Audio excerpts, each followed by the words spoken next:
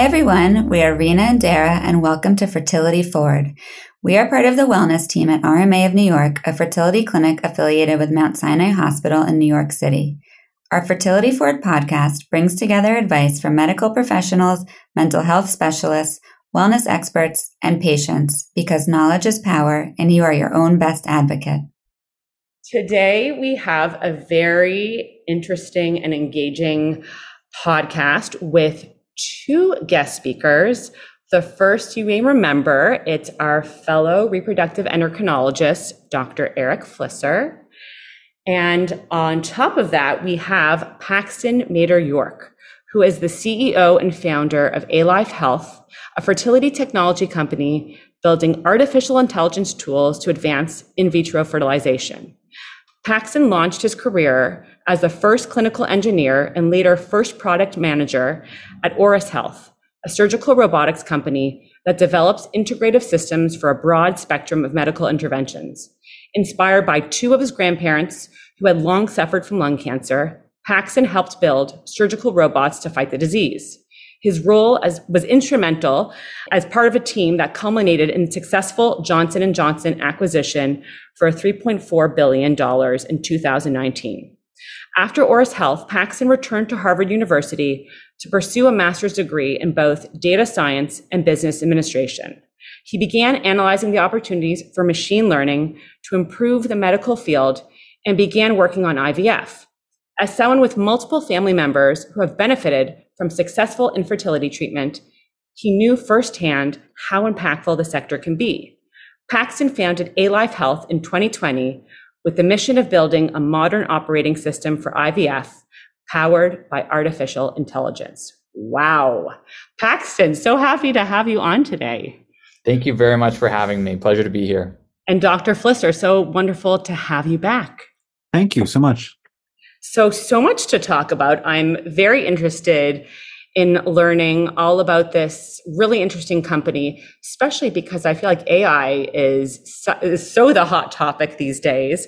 So Paxton, what is your background and why did you start this company? Absolutely. Well, thank you for providing a little of the context of my career, but I've been passionate in medical technology for 20 years now. And as you mentioned, spent a lot of time in the surgical robotics space working on lung cancer systems. I had lost several grandparents to the disease. It was a very important mission to me. And after doing my master's in data science, really started to become passionate for the opportunities of artificial intelligence to help patients across healthcare sectors. My little brother's an IVF baby, and we know that unfortunately today, 1 in 6 couples suffer from infertility. It's very expensive, costs about $20,000 per cycle, an average of 3 cycles to have a successful outcome. And it's inaccessible for many today. So our goal is to use artificial intelligence and state-of-the-art software to help support that, to improve the experience, improve outcomes, and improve care for all. Wow. I want to go into this a little bit deeper, but remind us again of A-Life's mission. Absolutely. So, we are really focused on building tools that help every step of the IVF process. So from the beginning of helping patients assess their chances of success with IVF, their own fertility journey, as they start the process, understanding how to manage their appointments and medications. Once they actually begin with the IVF procedure, we use AI to optimize the medications for egg retrieval, which is something we've partnered with RMA New York and have been working very closely with Dr. Flisser on. And then we also have a tool that helps assess embryo viability and track patient outcomes over time. So it's really a broad breadth of different technologies that in aggregate are meant to improve and ensure high quality and make this more affordable and accessible for more people. And we're the only company doing that and taking that kind of broad approach. Oh, wow. So when did you guys start working together, Dr. Flisser and Paxton? When did you guys get connected? It's a great question. So we started working with RMA New York very early on in the business. And so the company has been around for just shy of 3 years and, worked very closely with your team to build the algorithms and test them out. And now we've made a version of our software available to Dr. Flisser, who's been working and trying it out and testing it as part of a clinical study. So I'm not sure exactly how long we've been working together, Dr. Flisser, but it certainly has been a pleasure so far. I've very much enjoyed it. Thank you.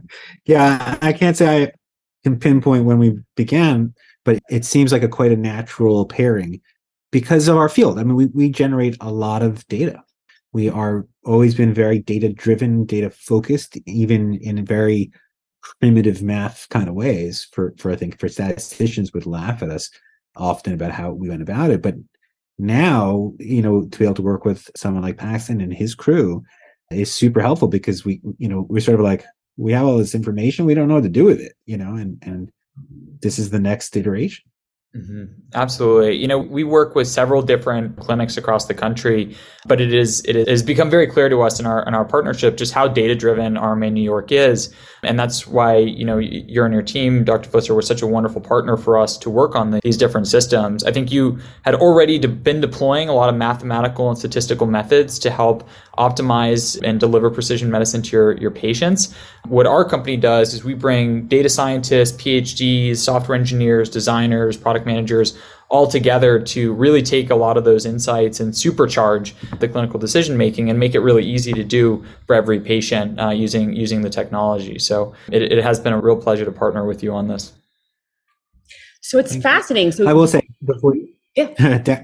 There's already interrupt you. I was going to say, I will say that I consider myself to be the muscle of this and Paxton to be the brains. And I guess if you know anything about my background, it's saying a lot about Paxton. So it's a great pairing. You need both. You need muscles, brawn and brain. They're both important in different ways. I think Dr. Flisser is being very modest. I appreciate it. Thank you. So, this is definitely not within my wheelhouse. So I'm just very curious. Do these algorithms change depending on who you're working with? So the algorithms themselves are trained on a very large and diverse data set. And for our listeners who may be familiar with things like artificial intelligence and often the bias that you need to be very careful of, that's really important. You really want to aggregate data across a lot of different centers with a lot of different diversity in the types of patients that are seen. And what the algorithms basically do is they look at a bunch of patients that are similar to the one that's coming into the clinic and finds patterns in what worked well for those historical cases. And then we provide those insights back to the doctor, such as Dr. Flisser, to be adjunctively used in their clinical decision making. And it's so far, I think it's shown pretty promising results. But yeah, really you want to have an aggregate data set and utilize that so that you can see what worked in this patient in this one corner of the country and bring that, that insight or that knowledge to the fingertips of any doc in real time as they're treating new patients. Wow. So in some ways, it's like this tracking system that can give our patients the best care possible based on past experiences that may be similar. Mm-hmm. You got it. And over time, as the tools get used more and more and our data set continues to get larger, we continue to refine the algorithms and make them better. In addition to that, working with top doctors like Dr. Flisser, we gain insights as to what additional things would be interesting to look at. And we publish a lot of research as an organization. I think we've got over 18 abstracts and papers that have been published. And a lot of that is looking at these macro trends or answering big questions using very large data sets and statistical methods. And, I think that over time will only continue as we make the software better, be able to predict farther out, deliver, better features and functionalities, all in the service of personalizing that care to that patient and giving them the best chances of taking home a baby at the end of the day. Yeah, that's incredible. And it's great that you're building this data set. And my assumption is it's important to have eventually a more diverse data set. And why is that so important, especially for addressing inequities in infertility care? So 100%, it is very, very important to have a diverse data set. And we've worked really hard in that to aggregate the data. And we actually have very representative data of the US population. And I would caution, anyone that tries to take a very small data set just from one location or a different country or anything and try to bring it to a clinic, because you really want to have the match there. We do see a lot of inequity, unfortunately, in infertility. We know that Black patients, for example, are twice as likely to have infertility infertility as their counterparts. And so we're doing a lot of really interesting research around that. We have some amazing advisors like Dr. Kim Thornton, for example, Boston IVF. So, we are very serious about how can we use technology to reduce inequity, both in terms of treatment and access for every type of patient that may need this type of care. That's remarkable. I think that's great to hear. And I think even in New York, we have, it's a melting pot of diversity. So I think that helps in many respects. Don't you agree, Dr. Flisser? We have quite a wide variety of patients. Yeah, I think, being a large metropolitan center, we cross all the ethnicities and languages and, walks of life. But I think it's also important to see that there are little nuances from place to place that can sort of impact the outcome. And I think this is what Pat's sort of hinting at, which is it isn't just, necessarily, your ethnicity, but it could also even be your clinic, right? Which plays a role in your outcomes. And so you can't, as he was saying, you can't just sort of extrapolate from one region to the next. If you have a good enough data set, you can really, get subtle about the details of where you are, things that might not be obvious to the eye of the physician. So I think that, that's where the power is. Yeah, I think Dr. Flisser makes a really important point, which is that you actually want a lot of heterogeneity in your data set when building these algorithms. You want to see what different things are being tried and what different things are working across the country. And ultimately, as A-Life continues to work internationally, we want to be able to bring the best practices from around the world to every clinician's fingertip and every patient's benefit. And, if everyone was treating every patient the exact same way, there would be no, unique insights to be able to pull out using these algorithms and these data science statistical methods. So it's the fact that people are treating patients differently actually that is what gives these algorithms the power to really personalize and make your care as precise as possible and individualized for that patient. Yeah, you made a really good point that it's not just for the benefit of these clinics, but it's really ultimately for the benefit of the patients and their overall health. On that note, I feel like there's so much potential and I'm assuming a lot of advancements coming in the coming years, but what are your insights in terms of, the progress in terms of fertility health in this space?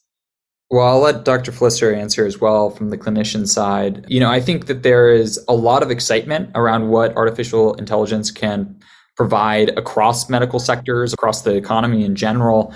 I think whenever building medical technology, you need to be very thoughtful about validating the clinical benefit that you're creating, run the right studies, conduct the right research, partner with the right clinicians so that you can really provide both comfort and trust in what you're doing. And so, I think there's a lot of untapped potential here for software and technology to help in the IVF sector. We know that this area is growing really fast, right? More and more patients are going to need these services over the next 10, 15 years. Unfortunately, we have a limited number of excellent docs like Dr. Flisser and others in the field. And so we need technologies like what A-Life is building to enable more providers to deliver high quality care.